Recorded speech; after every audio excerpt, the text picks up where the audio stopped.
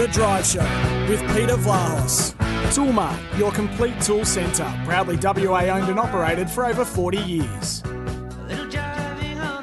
Coming up 27 to 6, driving you home on this Tuesday. Just repeating the big news regarding Tom Stewart, the star Geelong defender. He's been given 4-week suspension for that heavy bump that left Dion Prestia concussed in the game at the weekend, Geelong against Richmond. So Tom Stewart has got 4 weeks. And Lachie Neale, the former Dockers midfielder, signed a 3-year deal on top of still a year to run. That is 2023. At the Brisbane Lions, which will take him through to 2026 now.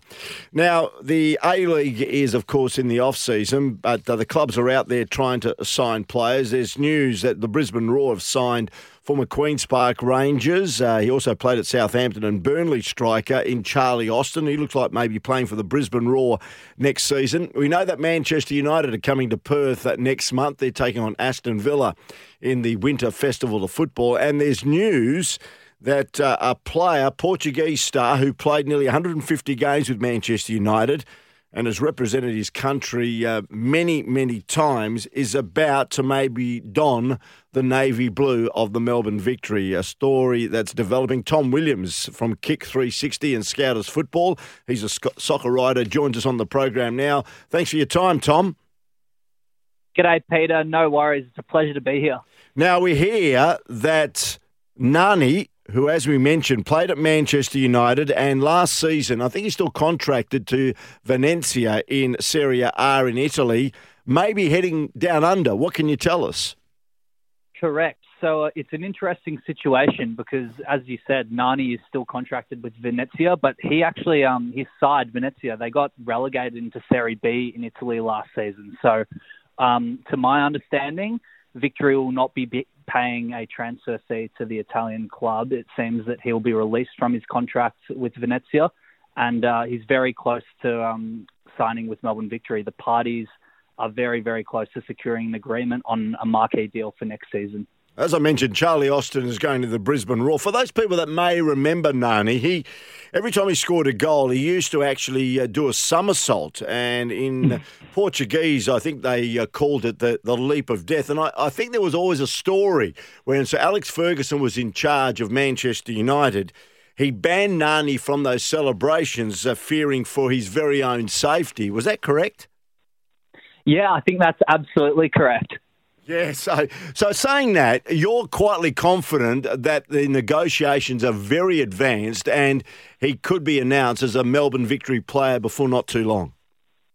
Correct. That's what I'd expect to happen. The parties are very close, as I said.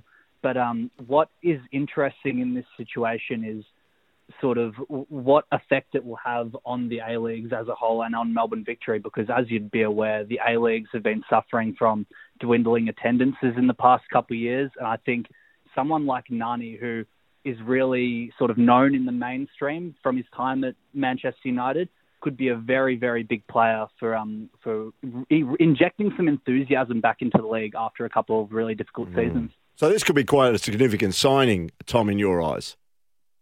I think so. I think it's one of the biggest signings that we've ever had in the A-League. We saw the effect of Alessandro Del Piero when he went to Sydney FC.